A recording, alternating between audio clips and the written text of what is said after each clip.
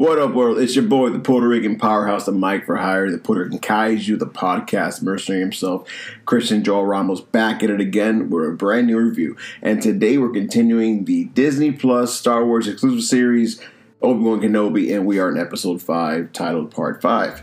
And man, has this show gotten crazy good. I mean, I'm ecstatic to see where this concludes, and there's so many, not questions, but definitely ideas of where they're taking the show. So let's start off. All right, so we begin here where Anakin has flashbacks. He has, or should I say, Lord Vader, back when he was Anakin, of him and Obi-Wan. It's showing their bond. So again, even if you never watched the film, the prequel trilogy, you kind of get some context of how they know each other and who he was, and how he looked like before he became the monstrous Dark Lord of the Sith. So that, we move on to the third sister, who is now the, the Grand Inquisitor, arrives at Vader's, and the tracker work that she left on Kenobi's ship and Jabim. So they're now tracing them to Jabim, and she's now been granted officially the position of Grand Inquisitor by Vader himself, and kneels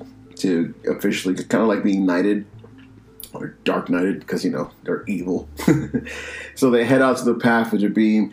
Obi-Wan and company arrive at a base that the Haja is already there at, and everyone they know that is attached to the path are all there.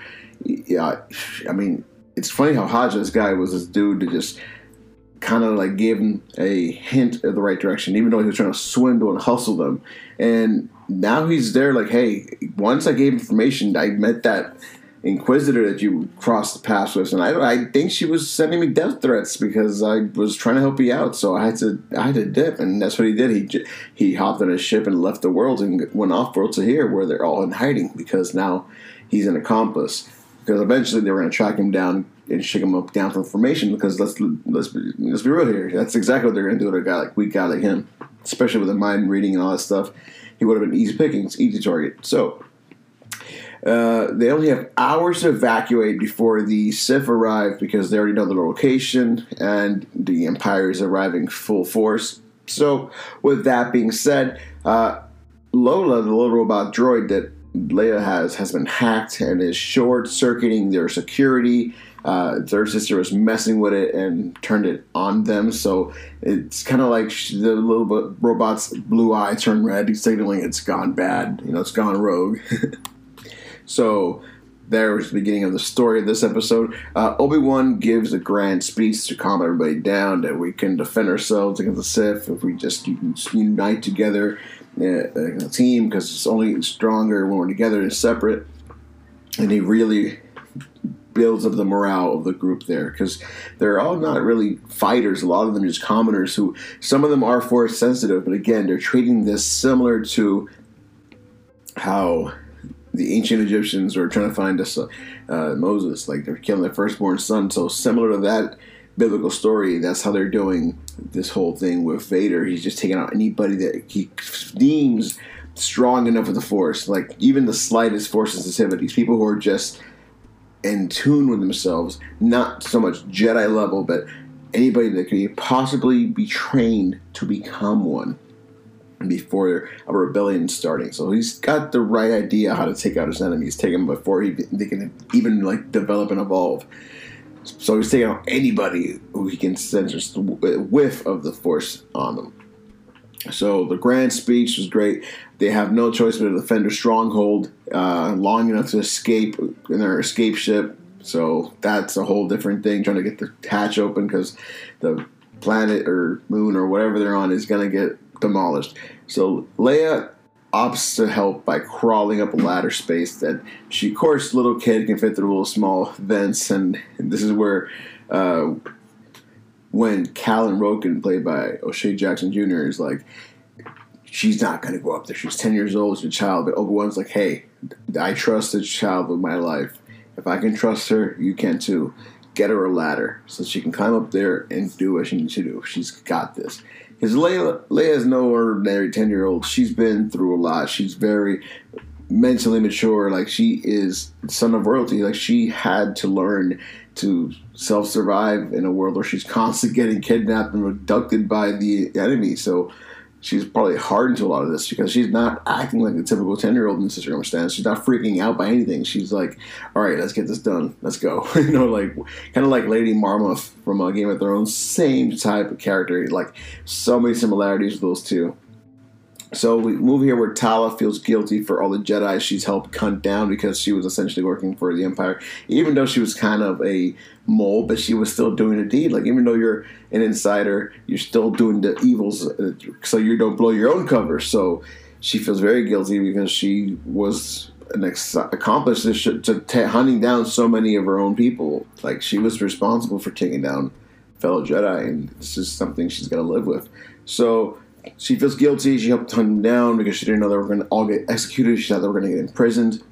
It was too late when that happened. So she lives with this, and that's why she is the way she is. So this is her redemption arc, where she's undoing all the bad she did for the Empire to kind of like make peace with her inner self. Bail Organa sends a call to see if everything's all right. Obi-Wan takes a call in private, even though he's underground somewhere helping these refugees, because he has no heads up. Organa from Obi-Wan, like, where's my daughter? Is everything all right? And then he gives him a little pep talk of what's going on and kind of updates him on everything and where they're heading out to. So Vera and Obi-Wan have a conversation before they both sides duke it out, have a battle, big epic battle. Kind of like the two generals meet up in the battlefield to talk it out one last time and just, pay respects.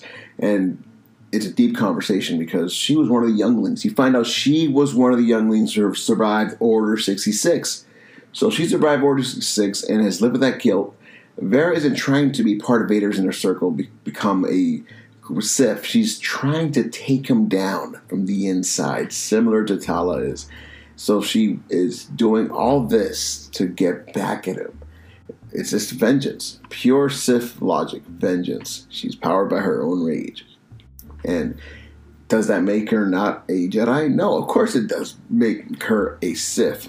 Because she's doing it out of vengeance and self. I mean, this whole thing has been one giant emotional wreck for her, where she has not had control of her actions. She's driven, and even her own Inquisitors are more logical than her, which is something more of a Jedi trait than a Sith trait, because they're like, listen, there's no need for this full-on, like, berserker mode. Like, there's nobody here strong enough for us to even worry about. Where she's there like, oh, no, I'm making sure everything's all set. And what she really was doing was training herself to be able to take down Vader, because she can take down any Jedi, then she's able to take down the Dark Lord Sith himself. So we move on here, where Vader's getting ambushed. Mind you, Reva shows Vader the direction they're all heading out to. This big epic battle. People are dying, and sadly, Tala does die, and she self-sacrificed by throwing a grenade, and her robot droid that she had, like almost like a shield, and they had to escape because the door was closing on them, and we have casualties in both ends. So again, hence the term Star Wars. This isn't just something that's science fiction. Like, you're going to get casualties on both ends. So Reva leads Vader in where they all have escaped to. And then she tries to ambush him, but he uses the Force push. He literally, deadasses, uses the Force push to keep her at bay. Like, he's just toying with her. That's how strong. This man literally, as they were escaping the ship, brought the ship down, this big ship where everyone fits, and just brought it down and tore its hull. But luckily, apparently, that was a decoy ship, because there was another ship that came out of it, almost like an escape pod that they were ready to leave, and they were able to escape. And then this is where we have the epic battle between Reva and Vader, and like her plans are being revealed. And Vader always suspected her of being this way, and they have this great battle. Like, she has a double-set lightsaber, and Vader like force grabs it and splits it in half. There's two lightsabers, like, have an equal duel here. And then in the end, she gets stabbed by Vader and almost left for dead. And then you see the actual Grand Inquisitor come in, and he's alive. Like, didn't he just get impaled by her in the previous episodes? Well, apparently, Reva didn't die either, but he didn't die because I don't know if they explain it. The Sith are so full of rage that just a simple stab wound will not kill them because their anger will fuel them to live and fight them. That's some epic badass shit right there. It's like you're telling me these guys are gals too, but these warriors are legitimate badasses who you could literally impale them with a laser sword, and they're like, yeah, oh yeah, right. Because my anger is going to keep me alive, like I'm the Incredible Hulk or something. I'm like, you know what? I'm not even going to bother with the logic. I'm just going to say this. When Qui-Gon Jinn got stabbed, he was caught off guard. But so was Reva. Only difference is that the Jedi aren't as angry people. So maybe he made his peace with his death. Where Reva is literally like so stubborn. It's like she has more of a will to survive. I'm like, you know what? Let's make it make sense. Sure, why not? These are space wizards anywhere. This is a fantasy show. This is not using actual logic. I'm not going to break my skull over it. It's all magic, right? We're all dealing with space magic, so cool, bet. Let's move on. Do I think it's stupid? No, it makes perfect sense because nothing in Star Wars makes sense. Everything has its loophole or scapegoat, whatever you want to call it, because when Darth Maul got sliced in half in the prequel series, he came back with spider legs and robotic legs. Like there's always some slight. They don't just simplify it, but they don't over explain it either. They're like, you know what, this is what we think it is. Deal with it. Do you understand? Like, I mean, midichlorians, we forget they're canonical, but they never come up after that first film. They just never come up. And you know what I'm saying? Like, sometimes you just got to go with the flow. And I'm with it. These people are so damn evil. Their rage, just like the Hulk, will keep them going. So I'm like, all right, cool.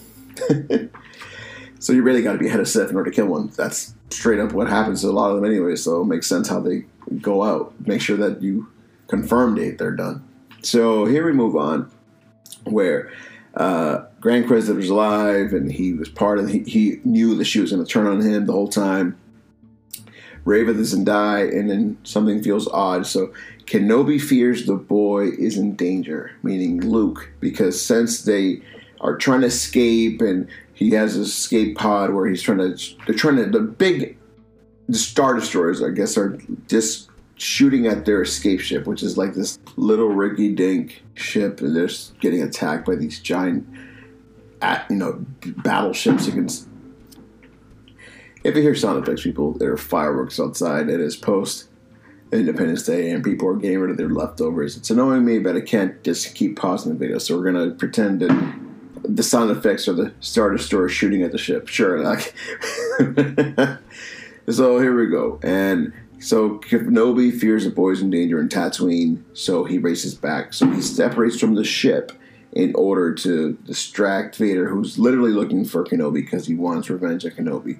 And he doesn't care about the other Jedi because he'll eventually hunt him down. So they're able to escape, and with the warp drive broken, they were able to fly off easily because they were solely focusing on Obi-Wan. And that's how we end the 5th episode. And we're going to take a small commercial break, and we'll review the 6th and last episode of season finale of the Obi-Wan Kenobi series. And don't move. We'll be right back.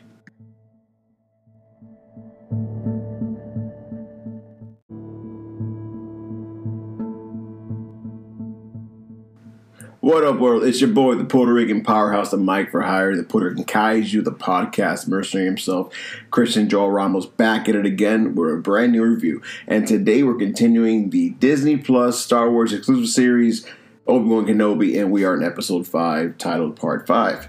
And man, has this show gotten crazy good. I mean, I'm ecstatic to see where this concludes, and there's so many, not questions, but definitely ideas of where they're taking the show. So let's start off. All right, so we begin here where Anakin has flashbacks. He has, or should I say, Lord Vader, back when he was Anakin, of him and Obi-Wan. It's showing their bond. So again, even if you never watched the film, the prequel trilogy, you kind of get some context of how they know each other and who he was, and how he looked like before he became the monstrous Dark Lord of the Sith. So that we move on to the third sister, who is now the, I guess, the Grand Inquisitor, a rise at Vader's, and the tracker worked that she left on Kenobi's ship and Jabim. So they're now tracing them to Jabim, and she's now been granted officially the position of Grand Inquisitor by Vader himself, and kneels to officially, kind of like being knighted or dark knighted, because they're evil. So they head out to the path of Jabim.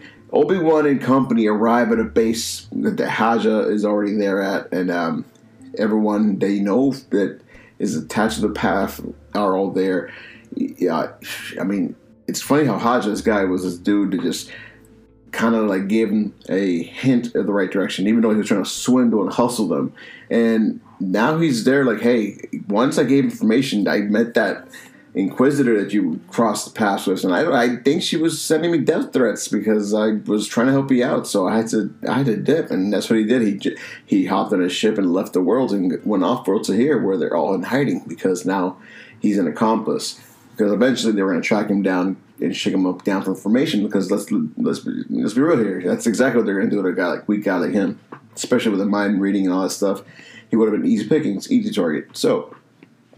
They only have hours to evacuate before the Sith arrive, because they already know the location and the Empire is arriving full force. So, with that being said, Lola, the little robot droid that Leia has been hacked and is short-circuiting their security. Their sister was messing with it and turned it on them, so it's kind of like the little robot's blue eye turned red, signaling it's gone bad. It's gone rogue.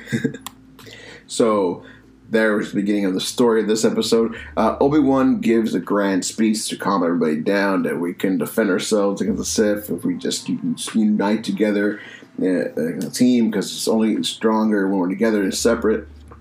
And he really builds up the morale of the group there, because they're all not really fighters. A lot of them are just commoners who, some of them are force sensitive, but again, they're treating this similar to how the ancient Egyptians were trying to find us Moses, like they're killing their firstborn son. So similar to that biblical story, that's how they're doing this whole thing with Vader. He's just taking out anybody that he deems strong enough with the Force, like even the slightest Force sensitivities, people who are just in tune with themselves, not so much Jedi level, but anybody that could possibly be trained to become one before a rebellion starting. So he's got the right idea how to take out his enemies, take them before they can even like develop and evolve. So he's taking out anybody who he can sense just a whiff of the Force on them. So the grand speech was great. They have no choice but to defend their stronghold long enough to escape in their escape ship. So that's a whole different thing, trying to get the hatch open, because the planet or moon or whatever they're on is going to get demolished. So Leia opts to help by crawling up a ladder space that she, of course, little kid can fit through little small vents, and this is where when Callan Roken, played by O'Shea Jackson Jr., is like, she's not going to go up there. She's 10 years old, she's a child, but Obi-Wan's like, hey, I trust this child with my life. If I can trust her, you can too. Get her a ladder so she can climb up there and do what she needs to do. She's got this. Because Leia is no ordinary 10-year-old. She's been through a lot. She's very mentally mature. Like, she is son of royalty. Like, she had to learn to self-survive in a world where she's constantly getting kidnapped and abducted by the enemy. So she's probably hardened to a lot of this, because she's not acting like a typical 10-year-old in this circumstance. She's not freaking out by anything. She's like, all right, let's get this done. Let's go. Like kind of like Lady Marmoth from Game of Thrones. Same type of character. Like, so many similarities with those two. So we move here where Tala feels guilty for all the Jedi she's helped hunt down, because she was essentially working for the Empire. Even though she was kind of a mole, but she was still doing a deed. Like, even though you're an insider, you're still doing the evils, so you don't blow your own cover. So she feels very guilty, because she was an accomplice to hunting down so many of her own people. Like, she was responsible for taking down fellow Jedi, and this is something she's got to live with. So she feels guilty. She helped hunt them down because she didn't know they were going to all get executed. She thought they were going to get imprisoned. It was too late when that happened. So she lives with this, and that's why she is the way she is. So this is her redemption arc, where she's undoing all the bad she did for the Empire to kind of like make peace with her inner self. Bail Organa sends a call to see if everything's all right. Obi-Wan takes a call in private, even though he's underground somewhere helping these refugees, because he has no heads up. Organa from Obi-Wan, like, where's my daughter? Is everything all right? And then he gives him a little pep talk of what's going on and kind of updates him on everything and where they're heading out to. So Vera and Obi-Wan have a conversation before they both sides duke it out, have a battle, big epic battle. Kind of like the two generals meet up in the battlefield to talk it out one last time and just, pay respects. And it's a deep conversation because she was one of the younglings. You find out she was one of the younglings who survived Order 66. So she survived Order 66 and has lived with that guilt. Vera isn't trying to be part of Vader's inner circle, become a Sith. She's trying to take him down from the inside, similar to Tala is. So she is doing all this to get back at him. It's just vengeance. Pure Sith logic. Vengeance. She's powered by her own rage. And does that make her not a Jedi? No, of course it does make her a Sith. Because she's doing it out of vengeance and self. I mean, this whole thing has been one giant emotional wreck for her, where she has not had control of her actions. She's driven, and even her own Inquisitors are more logical than her, which is something more of a Jedi trait than a Sith trait, because they're like, listen, there's no need for this full-on, like, berserker mode. Like, there's nobody here strong enough for us to even worry about. Where she's there like, oh, no, I'm taking to make sure everything's all set. And what she really was doing was training herself to be able to take down Vader, because she can take down any Jedi, then she's able to take down the Dark Lord Sith himself. So we move on here, where Vader's getting ambushed. Mind you, Reva shows Vader the direction they're all heading out to. This big epic battle, people are dying, and sadly, Tala does die. And she self-sacrificed by throwing a grenade, and had a robot droid that she had, like almost like a shield, and they had to escape because the door was closing on them.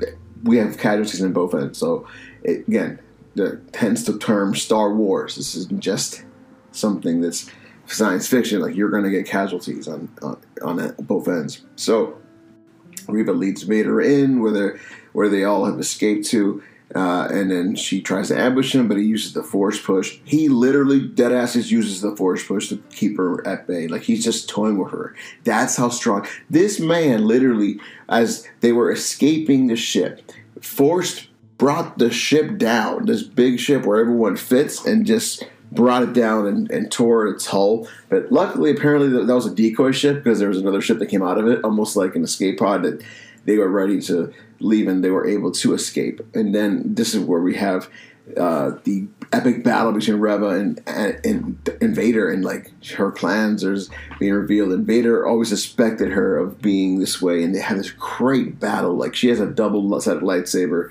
and Vader like force grabs it and splits in half. There's two lightsabers. Like, got an equal duel here. And then in the end, she gets stabbed by Vader and almost left for dead. And then you see the actual Grand Inquisitor come in, and he's alive. Like, didn't he just get impaled by her in the previous episodes? Well, apparently, Reva didn't die either, but he didn't die because I don't know if they explained it. The Sith are so full of rage that just a simple stab wound will not kill them, because their anger will fuel them to live and fight. That's some epic badass shit right there. It's like, you're telling me these guys are gals too, but these warriors are legitimate badasses who you could literally impale them with a laser sword, and they're like, I'll be all right, because my anger is going to keep me alive, like I'm the Incredible Hulk or something. I'm like, you know what? I'm not even going to bother with the logic. I'm just going to say this.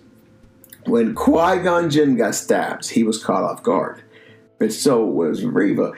Only difference is that the Jedi aren't as angry people, so maybe he made his peace with his death. Where Reva is literally like so stubborn. It's like she has more of a will to survive. I'm like, you know what? Let's make it make sense. Sure, why not? These are space wizards anywhere. This is a fantasy show. This is not using actual logic. I'm not going to break my skull over it. It's all magic, right? We're all dealing with space magic, so cool, bet. Let's move on. Do I think it's stupid? No, it makes perfect sense because nothing in Star Wars makes sense. Everything has its loophole or scapegoat, whatever you want to call it. Because when Darth Maul got sliced in half in the prequel series, he came back with spider legs and robotic legs. Like there's always some slight. They don't just simplify it, but they don't over explain it either. They're like, you know what, this is what we think it is. Deal with it. Do you understand? Like, I mean, midichlorians, we forget they're canonical, but they never come up after that first film. They just never come up. And you know what I'm saying? Like, sometimes you just got to go with the flow. And I'm with it. These people are so damn evil. Their rage, just like the Hulk, will keep them going. So I'm like, all right, cool. So you really got to be ahead of Sith in order to kill one. That's straight up what happens to a lot of them anyway. So it makes sense how they go out. Make sure that you confirm they're done. So here we move on, where Grand Inquisitor's alive, and he was part of. He knew that she was going to turn on him the whole time. Reva doesn't die, and then something feels odd. So Kenobi fears the boy is in danger, meaning Luke, because since they are trying to escape, and he has this escape pod where the Star Destroyers, I guess, are just shooting at their escape ship, which is like this little rinky-dink ship, and they're getting attacked by these giant, battleships. If you hear sound effects, people, there are fireworks outside. It is post-Independence Day, and people are getting rid of their leftovers. It's annoying me, but I can't just keep pausing the video, so we're going to pretend that the sound effects are the Star Destroyer shooting at the ship. Sure. So here we go. And so Kenobi fears the boy's in danger in Tatooine, so he races back. So he separates from the ship in order to distract Vader, who's literally looking for Kenobi because he wants revenge at Kenobi. And he doesn't care about the other Jedi because he'll eventually hunt him down. So they're able to escape, and with the warp drive broken, they were able to fly off easily because they were solely focusing on Obi-Wan. And that's how we end the 5th episode. And we're going to take a small commercial break, and we'll review the 6th and last episode of season finale of the Obi-Wan Kenobi series. And don't move. We'll be right back.